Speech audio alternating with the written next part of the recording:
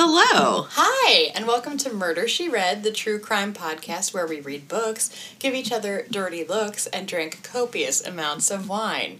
I'm sitting across from the ever-lovely, although perhaps snarly right now, Amanda Fall. There is something stuck to the outside of my wine glass. I told you I don't have a dishwasher. That's a personal problem. I am sitting across from Victoria Campbell, who can't wash a wine glass. Not a sponge in sight. That's fine. I'll still drink out of it. Amanda, what are we reading this week? Why do you ask me? I don't read the book. It's true. We're reading another Ann Rule special. Whoops. We said we wouldn't do it, and yet we fucking did it. Again. And probably again and again and again and again. Over. We really don't like ourselves. Just rinse and repeat Ann Rule. But this week we're reading a book called Every Breath You Take, which is not by the police, as we've already mentioned. No, not a one. What's it about? All right, so I'll kick us off with this fun fact. Just push it right along. Our victim, Sheila Blackthorne Belush, once told a friend that if she were ever to die in a violent manner, that she would like Ann Rule to write her story. I did see that. She got her wish. She did, so we're starting off on a little bit of a prophetic note there. But in Anne's book, we're very close now. I call her on a first-name basis. We meet Sheila in 1982, who is beautiful and charming and blonde. And she's working in a law office. And she's super driven and motivated, and she dreams of getting her bachelor's degree. One day, she meets a man in the office named Alan Van Hout. And Sheila's boss had handled his divorce. So Ann Rule, who loves a physical descriptor, describes him as 6'2" and handsome in a movie star way. And by their third date, Sheila tells everyone she knows that she's going to marry him. They were engaged by their third date. Yeah, and then they are engaged. Yeah. Yeah. Which is full bananas. Yeah, this is going like full pedal to the metal, if you will. I mean, he's 27. He is on his second divorce. Yes, but she thinks it's just he only has the one ex-wife. Oh, she doesn't know? No, she doesn't know. You should be pretty forthcoming about how many ex-wives you have. Imagine if they had a Google. So they get engaged very, very quickly. Wait, what's his last name? Well, right now his name is Van Hout. Why? We'll find out later. Please tell me. No, I'll tell you in a bit. Okay. So Sheila's parents love Alan, too. They go so far as to move him in with them. Don't. And Sheila, could you imagine if Sweet Anne did that? Well, I mean, it would be her dream, but... It's true. She'll put Zachary right in there. And they invest in his business, Stereo World, because this is the early 80s, and what a time for a stereo system. So they give him access to their cars and their boats, and they basically take him on as a bonus son. And he told her parents that he had, 1, served as a second lieutenant in the Army, 2, had went to Stanford. How many of those things were true? You wait. What do you guess? What do you think it's like a 50-50? I'm going to go not neither. Well, you're not wrong.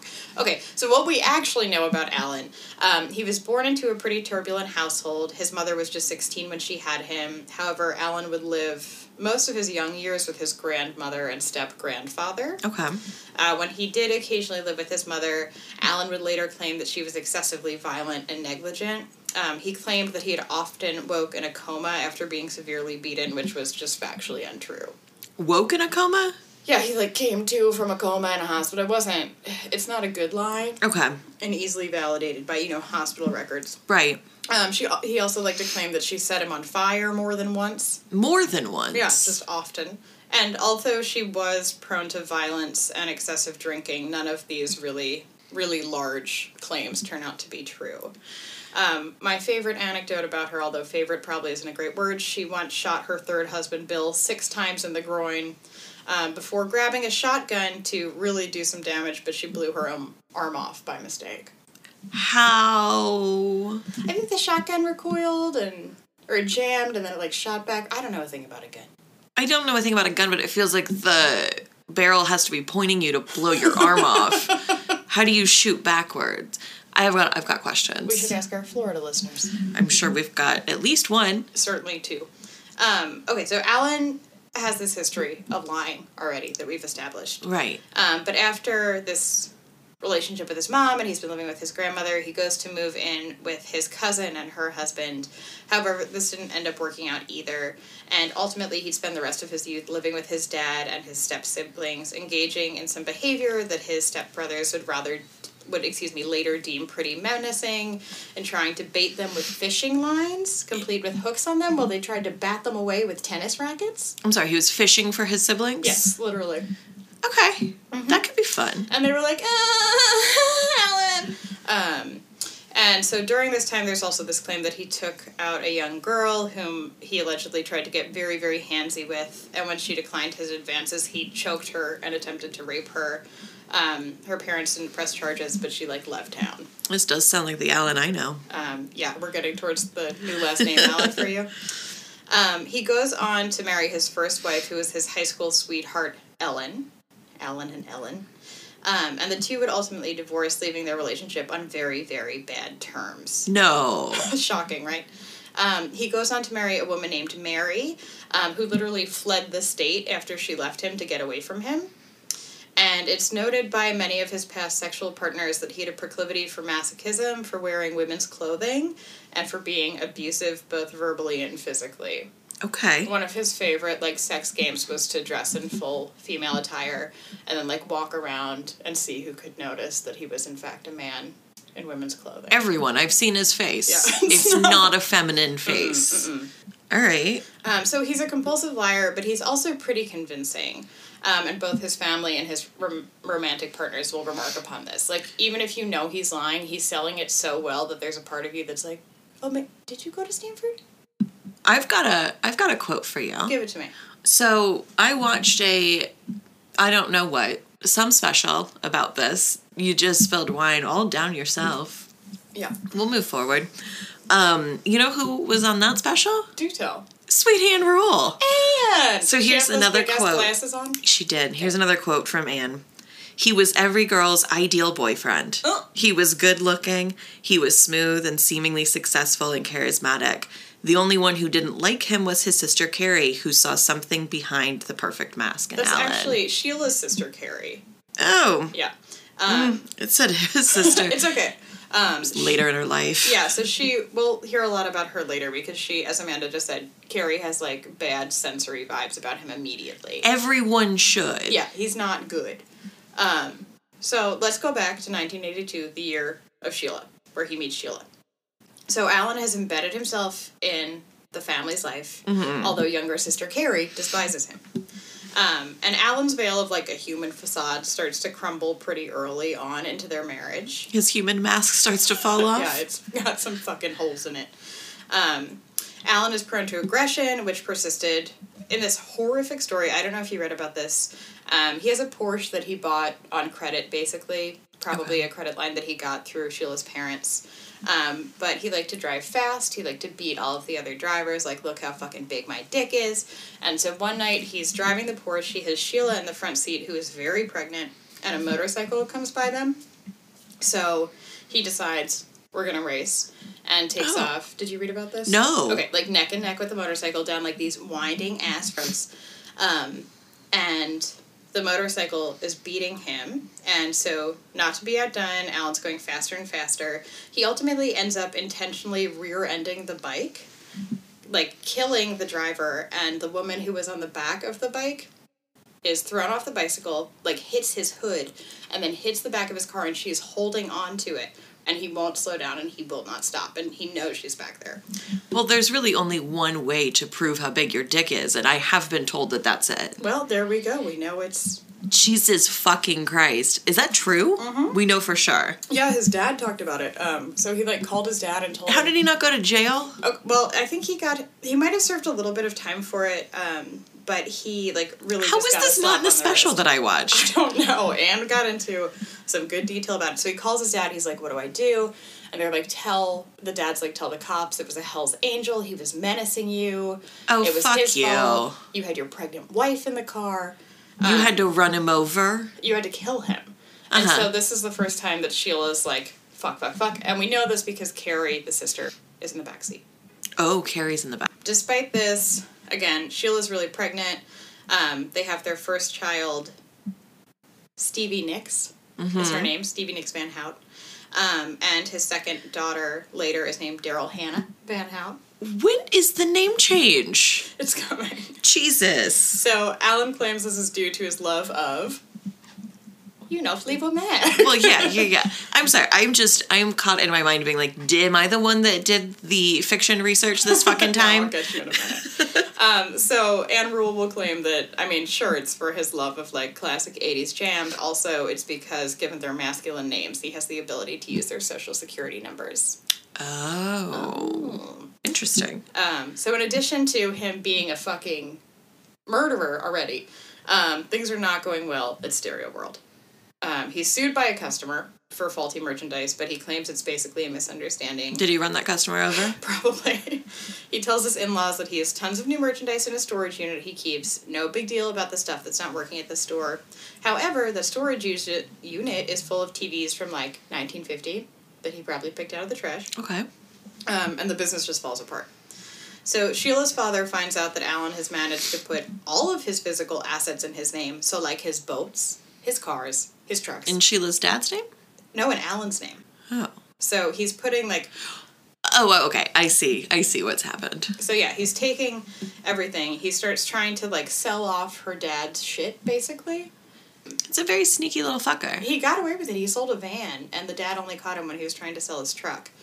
But how many vehicles does Sheila's dad own? He's very busy. Okay. So bankruptcy is obviously declared on Stereo World, and Sheila's parents, who are looking forward to retirement, are just fucked. All right. I don't have any of this. Bless Anne Rule. So, in the wake of financial ruin, the Van Houts moved to Hawaii. Don't have that. Off they go. Change their name? God damn it. Not yet. So in Hawaii, Alan's like, well, clearly I'm no good with the stereo. I've got to get a new thing. So he comes up with this ab machine that's supposed to give you a six-pack through an electric current as you sit on your couch and eat. This is when he starts importing electronic muscle stimulators. Yes, correct. Got it. This I've got. All right. This is where I pick up. Give us some more info about Nope, Hawaii. that's all I've got. Okay. I've got that, and then his only true love is golf and beating his wife. Oh, we'll get there soon. Great. I mean, he's at both of those now. But he's trying to build this ridiculous business with this thing that's like, sit on your couch and get a six-pack. Right, he becomes a millionaire off of it, though. Not yet. So they're in Hawaii. He's increasingly abusive towards Sheila, physically and emotionally. And shockingly, his terrible business is shut down by the FBI. The Van Houts declare bankruptcy again, and it's during this period that Sheila actually gives birth to Stevie Nicks. Sorry, I had the order wrong. Dylan was first. Stevie Nicks was second. Daryl, sorry. So... What year are we in? I don't know. Okay. We've declared bankruptcy. So after these financial issues in Hawaii, the Van Houts moved to San Antonio, Texas, where Sheila's sister Carrie has just moved in with her new beau, fiance, whatever he is at this point to her. Okay. Alan changes his last name to... Blackthorn? Yes. Do you know after whom? No. Oh my god, it's like some dumb fictional character he's obsessed with. And he sets about getting a new social security number. Why does he change his last name? So he can get a new social security number. So that he doesn't have all that bankruptcy? Exactly. Oh. So his past is wiped. So he goes about setting up the ab shake weight situation again. Okay, take two. Yes, this is the second round here. But this time, as Amanda said, things go well for him. Somehow. Mm-hmm. He's charming. He manages to get a $200,000 loan from a big person in San Antonio society. He has a fancy office. He's got lots of people working for him. During this time, however, he is absolutely hideous to Sheila, and she tells her friends that he attempted to drown her by holding her head in the toilet and flushing repeatedly. Fucking Christ. He has affairs with women in their home, often leaving the door open to their bedroom to ensure that Sheila can hear them fucking. Great.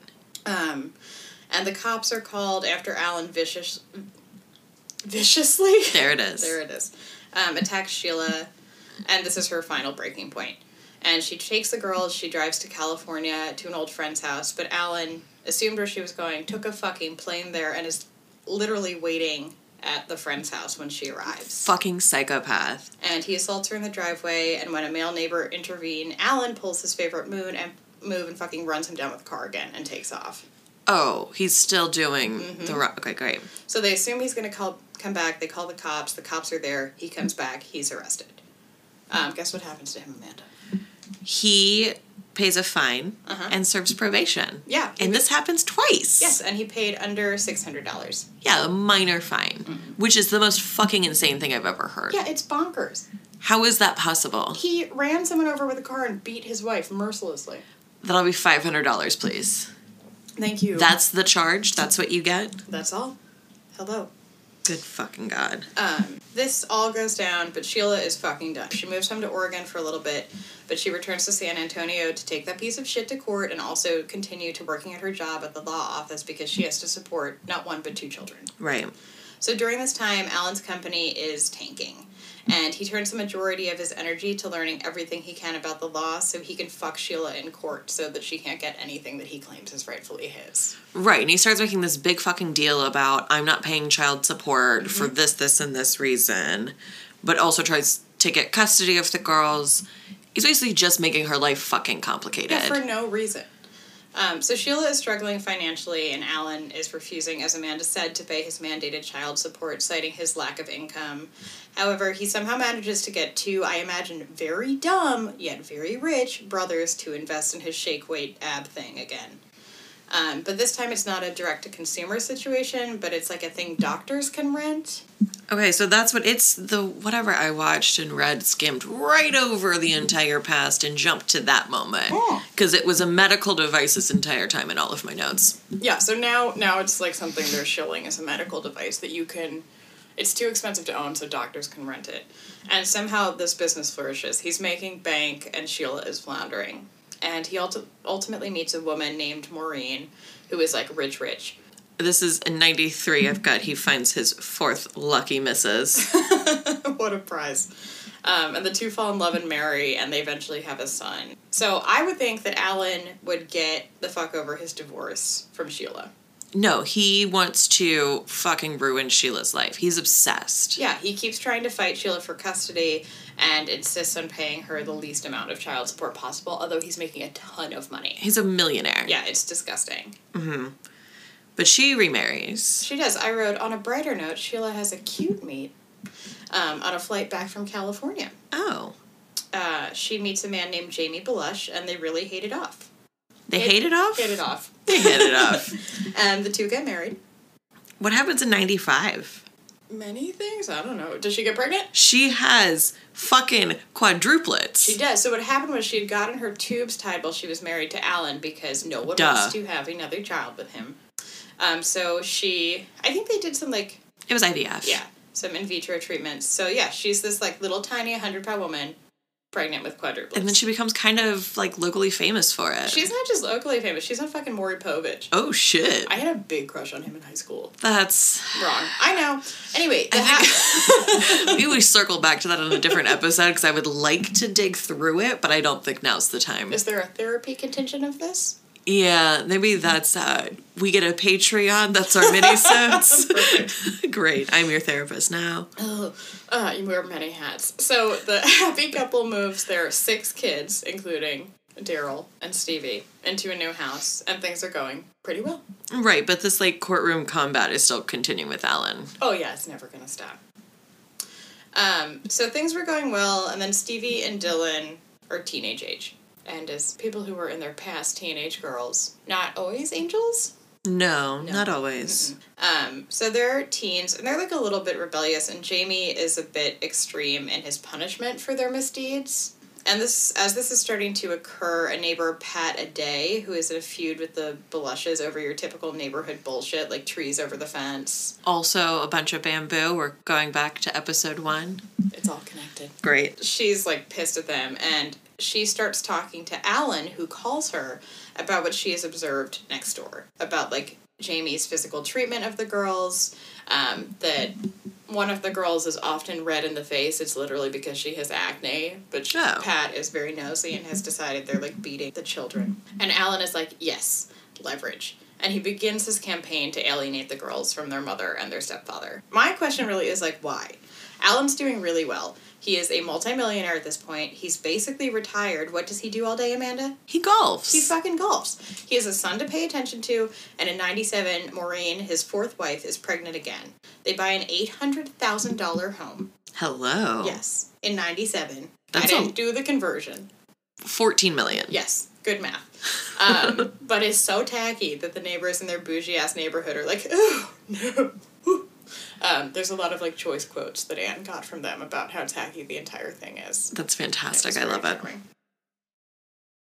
So Sheila finds out that Daryl has been sneaking out of the house to see her dad. Less than pleased. At this point, they've had this ongoing court battle for so long, and at some point, Alan was even accused of molesting. Right. So at some point Dylan. in 97, Sheila files... What? Daryl. I keep saying Dylan. Oh, sometime in 97, Sheila files sexual abuse charges against Alan, claiming he had abused Stevie years earlier. But when they go to court, he volunteers to relinquish all of his parental rights, and she drops the charges. Right. So yeah, so he's like hands off with the girls. So Sheila's even angrier that Daryl keeps sneaking out because this is a man who's abandoned you. And he isn't your father figure anymore. He basically said that he doesn't want anything to do with you. So Sheila's very upset. And she spanks her, and Dylan runs next door screaming to fucking nosy body Pat a day that she's been severely beaten by her mother. Is this when she has, like, the bruise on her leg? Yeah. And Alan convinces her to press charges on her own mother. Mm-hmm. Sheila is arrested for child abuse. She is. And then the cops investigate, and they decide that there's no case to be charged. Then in September of 97, they flee. Yes, but Dylan, to avoid... Daryl. Jesus Christ, I wrote Dylan here, too. Really doubled down on the wrong name.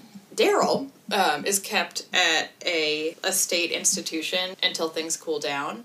And so Daryl is still there when the family flees to Florida. Oh, Daryl's not with them? They leave her. They say, fuck you, Daryl, goodbye? Yes. All right, that's rude. She's 12 at this point. Yeah, she's a little baby. You do not leave your 12-year-old. No, they go back. Okay. Let me go. Okay. Okay, so Daryl is kept with the state until things cool down, but things do not cool down. Jamie and Sheila decide that their only recourse for getting away from this, like, banana situation with fucking Pat a day, with Alan's psychopathic self, is to move under cover of darkness to Sarasota, Florida. You know, where everyone goes. Mm-hmm. When you want to just blend in and disappear. And Jamie had actually just gotten a promotion to this area. He was, like, a pharmacy rep. Okay, and yeah. This was a new territory for him. So it works out logically for them financially, but also just, like, a get-out-of-Dodge situation.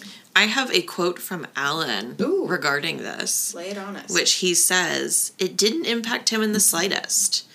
And this, I think I paraphrase lightly, but basically, I didn't want any contact. I had gone out of my way to make sure that I hadn't had any contact. That's a lie. I had moved on with my life. Uh-huh. Mm-hmm. So Sheila goes back to Texas only once to get Daryl back. So she flies back and she gets Daryl and she asks whoever her, like, caseworker was to come to Florida with them to sort of diffuse any additional situation, which is, like, maybe not the best treatment, but whatever. So when they get to Florida, Daryl goes to live in a group home for disturbed teens instead of coming home with the family. And I'm sure there's a better term for that, but that's what Anne said. She's super lonely there, and her family lives, I don't know, not super close to her, and she doesn't see them that often. But she goes over to their house for visits on occasion. And then suddenly, although Alan had that quote that Amanda just read, he starts calling Daryl. Yeah, he somehow gets their number. Yeah, and he's, the first time he calls, he chit-chats with her a little bit, and then I believe he calls again and is asking her very leading questions about where her mom's house is. And yeah, he wants the address. And she doesn't know it, but she gives him enough landmarks, like, here's the gas station it's near, like, here's, one of the streets was named, blah, blah, blah. It's enough information that he can suss out the address. Going back a little bit further, before he got the phone number, so as he claims that he wasn't concerned with where they were. He didn't give a fuck. Mm-hmm. In reality, he had desperately tried to track Sheila down after she moved. Phone records show that he made repeated calls to the bail bondsman that was used when she was arrested for child abuse. Oh. And unfortunately for him, all of these calls were recorded. He's a fucking So I got to hear a couple of them, which were really entertaining. He claimed that, like, she owed him money and was, like, not his ex-wife, but was a business partner, and that's why he was trying to track her down. He then hires a PI in Florida, which also phone records prove. And then, it was 2 weeks before Sheila's murder. Sorry, spoiler. 12-year-old Daryl calls Alan and reveals enough information that he can find the house. And then he never fucking calls his daughter again. No, not once. And he had told her, like, part of her giving him this information piecemeal was that he was promising that he would come spend Christmas with her. Mm-hmm. Which is so fucked. So, on November 7th, 1997, Stevie comes home from school, and she finds the door to the house unlocked, and she finds the 4 quads, as they call them, basically, like, sobbing in this, like, very alarming cluster, and they're just wearing their little life vests because they had been swimming in the pool. And their, like, diapers were on the table because their mom would just take their diapers off and put them in the pool and they'd paddle around. And Stevie, unfortunately, finds her mother in the kitchen in a pool of her own blood. She's been shot, like, through the cheek, and her throat has been slit. And she's covered in defensive wounds.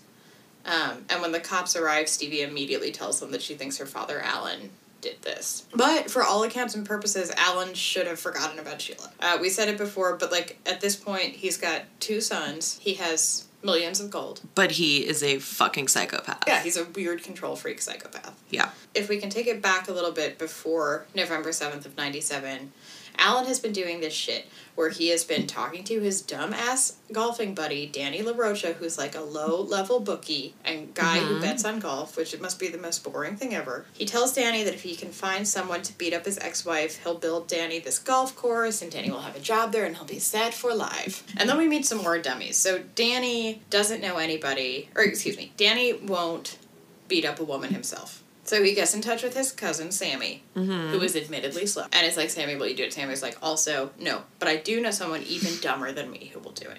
At this point, Sammy then gets in touch with his cousin, Joey Del Toro, who definitely would have no second thoughts about beating up a woman. I mean, it's not that he would have no second thoughts. He was 21 years old. He was a big idiot, as stated. His only prior conviction was for shoplifting. It's not like he had a violent history. He was just young, naive, and desperate for money. And, like, well, apparently also a lunatic because he did what he did, but it was definitely, like, a weird passing of the mark down this, like, line. Yeah, for sure. It's an interesting trajectory of how it got to Joey. The other thing I will say, the Joey's really bad at this. He borrows his grandmother's car. He has a receipt of items he bought at, like, an Academy Sports or something. Right. Okay. Let me take you through this. So, at the crime scene, what's left behind is a bloody fingerprint, a shell casing, and the neighbor had spotted that car. Yes. With the out-of-plate license. And that neighbor wrote down the license plate. Which is, like, so much better than I would do. Yeah, well, he was also dressed in fucking camouflage and was, like, goose walking around the neighborhood. Right. So he wrote these plates down because heroes are everywhere. But seriously, Alan, you're a fucking millionaire, and this is all that you can spring for. So the plates were traced back to Joey Del Toro, and the Texas police are able to track that car down to his girlfriend's house in Austin. Inside, as Victoria said, they find these receipts. They also find handwritten directions to the home and the murder weapon. Again, this is why you hire a fucking professional. I know, I'm giving this kid a lot of shit, but I'd be this dumb too. Can you just, like, I'm sure it's Florida. Like, you can hire a killer in Florida. Get someone that's done the job before. Don't get a 21-year-old Texan who has no fucking clue what's going on. I'm not giving you advice, but, like, come on. You could spring for more. You're a millionaire. Do you know how much he ultimately paid them? I think $4,000. Yeah, but, like, I think that Joey got, like, $20. Oh, really? I thought Joey was going to get $4,000 if he beat her up and $14,000 if he killed her. Okay. Which still is not. It's not a lot of money. Don't kill for $14,000. Don't kill, basically. Period. Sorry, that's all I got. I wanted to jump in because I haven't talked in a while. So the cops find all of this evidence, and Joey has a lot of girlfriends. Right, they can't find him, though. No, but the girlfriends are so happy to turn on him. Oh, for sure. Thank you, ladies. Flipping so fast. One of them, who was particularly effective, wanted to study, like, criminology in college and was like, we'll not go down for this, let me tell you everything. Was it you? It was me. And so she basically tells the cops where she thinks he is, and she's right, he is in Mexico. Right. He flees, is staying with some family, but they interview everyone they can. They find his cousin, Sammy. Yes. So they backtrack this. They're looking for Joey. They find Sammy. Sammy points them to Danny. Here we go. And then Danny will point us to Alan. Who is claiming, of course, complete innocence in this whole thing. He's basically saying he had nothing to do with this. He loved his wife while they were married, and although they had an acrimonious divorce, he would never want harm to come to her, and ergo his children. And so we go, finally, to court. So basically, they've got Danny in jail at this point, right? Do they have Danny and Sammy? Yeah, Danny's trying to be really smart and is, like, trying to get a plea deal. Right, but he was also holding strong for a minute, and they do an interview, or they show an interview of Danny in this, like, local Tampa TV station, and Danny is basically, like, lamenting about how upset he is that he's in jail and Alan is fucking golfing. He's done. Like, so his trial happens in January of 99. 2 days into it, he finally just folds. And he's like, fuck, I will give you what you want, just give me a lighter sentence. Yeah. So he tells the whole fucking tale. But this fucking fucker, he embellishes his story so much, just, like, on bullshit things about, like, his relationship with Alan and, like, exact details of what he was supposed to get out of it. Does he say they're, like, best friends? Basically, okay. Yeah. He's just trying to talk himself up in the situation. So he doesn't want to sound like the guy that just, like, passed the task along to somebody else. He wants to be important. Oh, good. The time to do that, really. Uh-huh. He embellishes so fucking much, he can't pass a lie detector test, even though he's telling the goddamn truth. So, right, the deal, the court goes back on the deal, and they send him straight to trial, and he gets life in jail. He does. But without his testimony, the cops don't really have shit on Alan. Yeah, so Alan is, like, living his bougie life, and he's like, I had nothing to do with this, Golfing up a storm. Rage golfing. He also loves to sit, this was just such a funny, like, they have this, like, rich-ass house. He loved to sit in a Lazy Boy recliner in his garage and drink, like, big gulps of Diet Coke and fucking chain smoke cigarettes. That's all he did. When you said love to sit in a Lazy Boy, I was imagining in the backyard, just to be clear. No. Just a Lazy Boy in a Florida backyard with a cigarette. That's really the rich lifestyle, right? I think that might be our quote for the episode.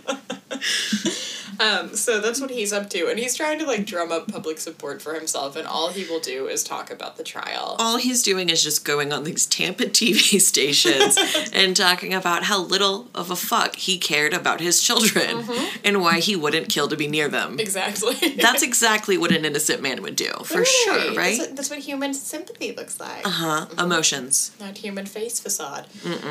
So he's trying to wiggle his way out of this. He hires an attorney who is, like, farcically expensive. I did get to see his dum-dum face. Oh, is it not great? It looks like a mole rat. And Rule usually includes some photos, but I didn't, unless they were, like, in the aftermatter. So we've dispensed with Danny. He's in jail for life. Yeah. Sammy takes a plea deal. He gets 19 years.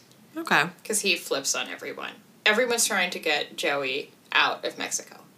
And he's been arrested there for entering the country illegally. So he's sitting in prison in Mexico, and they're trying to extradite him. He does not want to come back to the States, obviously. No. We get him back to the States. Okay, so they don't have they don't have Danny's testimony. They don't have shit. So they turn their eye to the 94 Violence Against Women Act, which makes domestic abuse across state lines a felony. Oh. Which, I mean, domestic abuse against women domestic abuse should just be a fucking felony. Let's be real. This makes Danny's testimony less important, but he still agrees to testify. So January 4th of 2000, Alan is charged with interstate domestic violence and conspiracy to commit murder for hire. Danny's not, like, the star truth teller, but... Why? Because he can't pass a polygraph? Mm-hmm. So the defense's argument is that Alan confides in Danny about how abusive his ex-wife is to his girls. So Danny, wanting to be in with this, like, wealthy businessman, wanting to be needed by someone... was gonna take it upon himself to make her suffer. So they basically say, like, Alan never asked for Danny to do it. Danny did it himself because he wanted Alan to like him. Wanted to be in the inner circle. I always want people to like me, but not that much. No, never that much. I have here that I really hope the prosecutor's response was just the deepest sigh and an eye roll. But you know who wanted to take the stand? Is it Alan? It's fucking Alan. Of course. It doesn't matter. Jury's like, whatever, bro, you're so guilty. I've got another quote by Anne Rule, which is, the worst thing you could ever do to Blackthorne is take away his golf game. And he's not golfing now. Anne, snappy sassy. Is that sassy or is that just, like, common sense? That's a fact. So Joey Del Toro is extradited and pleads guilty, confirming Blackthorne's involvement. So he's just like, fuck yeah, everything you've got is right. Yeah, like, fuck me, fuck him, fuck us all. And they did, 100%. They fucked them all. That's all I've got until Alan dies. Do you have anything to add between? I do. I skipped right ahead to the end. You did. I have a couple of things. They fucked them all and Alan dies. At some point while Alan is originally in jail, he was like, somehow, I said he was a huge chain smoker. He was somehow like princessing himself like cartons and cartons of cigarettes. In someone's asshole, I imagine. Probably, and a cell phone. Imagine how big the cell phone somebody had to bring in their A asshole 90s? was in a 90s cell phone. That's not like a flip phone or a razor. That is like bigger than any phone. It's basically a rotary. Yes. It might be a pay phone. Shoved up in you. Mm-hmm. Cool. So he is acting like a little princessy angel, and they find out and then throw him in solitary for like the rest of his time. Unfortunately, while this whole trial is going down, Jamie Belush moves back to Jersey with his family, the Quads. Does not take the girls. He takes Stevie, will not take Daryl. Oh, really? Yeah, he's like very upset with her for telling Alan where they lived. I thought he didn't take either. No, he took Stevie. Daryl has to go live with Carrie. Yep. Mm-hmm. And he just like cannot forgive her for it. Well, that's a little fucked. It is kind of fucked. She was 12. Yeah, she was a baby girl. Like, at 12 years old, you don't assume, no matter how rough everything has been, you don't think, if I give the address to my dad, it's not that he's going to come visit me for Christmas, it's that he's going to kill my mom. Yeah, and she even, when the cops, so like, I think this is fucked too. So like, when her mom was murdered, they didn't tell her for a little bit, and they wouldn't let her watch the news until, I guess, a family member could come tell her, but I still think it was kind of a disservice. So when she found out as well, she also said, oh my God, I think it was my dad. Yeah. That's what was going on with the family. And ultimately, before Alan died in prison, as Amanda fast-forwarded to, he died in 2014, by the way, at the ripe age of 59. And yeah, but they won't release his cause of death. He had almost been murdered in another prison by a gang, so I'm pretty sure. Someone killed him, he killed himself. Either way, good fucking riddance. Yeah, he's goodbye. A fucking human trash hole. But ultimately, the family is just trying to, like, heal their impossible-to-heal issues. Right. And to raise those 4 kids into some semblance of normalcy since they saw their fucking mother murdered in front of them. I read a little bit of an update. I think both girls went to college. They're doing fine. The Quads are mostly in the Air Force, Army, something rather. Interesting. I don't know. Okay. Yeah. Seems reasonable. Everyone seems like they turned out okay despite this fucking horror story. Well, how did we feel about that book? I feel like that book for once had more information than the internet. Yeah, I really enjoyed that book. Here's a secret. I read it before, many years ago. So it was an interesting revisit, and because I have the brain of a goldfish, I had wiped it completely from memory, and I was like, have I read this? I had. But yeah, it was good. I'll give Anne a solid 4 for 5sies on... She did good on this one? Yeah, she did. She has some gems. Yeah, she does. I mean, the other one we read was good, too. I mean, it was lightly vile against... women. Yeah. Bodies. This one was much better. Awesome. And she did, like, some diverging, like, we learned a lot more about perhaps, like, the police investigators than we needed to, but it's like a really it's always like a really nice full figured Anne picture of what the entire case looks like. She does do that very well all the time. Yeah. Well, I'm excited that I got to learn more this time. There you go. Welcome to my knowledge, Stable. I love it. I got the fiction story in this go around. Well, I didn't get the fiction. I just didn't get the full business. There you go. Don't worry. Now you have it. Now I do. I passed you that I'm not briefcase. better off for it, but I do have it. You do have it. It's in your arsenal. Great. I'll probably wipe it from my brain again. As we should. We have to wipe each of these from our brains or we're gonna go crazy. Yeah, that's the one. So you would say good read, recommended? Yeah, 4 for 5. Go for and rule every breath you take. Okay, cool. Are you ready to close the book on it? You know what? I would like to. I would love to close the book on Anne Rules Every Breath You Take. Put it back on the shelf, no burning. 0 burning this time. That's great. Look at us coming around. All right, guys. Well, as always, fucking rate, review, subscribe, follow the goddamn Instagram. Amanda is personally offended. Very offended that no one will fucking follow us. It is Murder She Read Pod at Instagram. We do have our email address, murdersheread@gmail.com. Oh shit, I meant to email you there this week. I'll do it this week. Well, I never check it. I should. What? No one emails us. You don't know. Okay, well, actually, no, that's a lie. My aunt emailed us a book suggestion. Oh, hello. Yeah. You didn't share this with me. I didn't. Okay. I haven't seen you. We'll look later. I guess that's it. Yeah, so Have a great day. night, whatever Fuck. your time frame looks like, we're gonna close this night down. Yeah, before this gets worse, it's going downhill. All right, goodbye, guys. Thank you. Goodbye.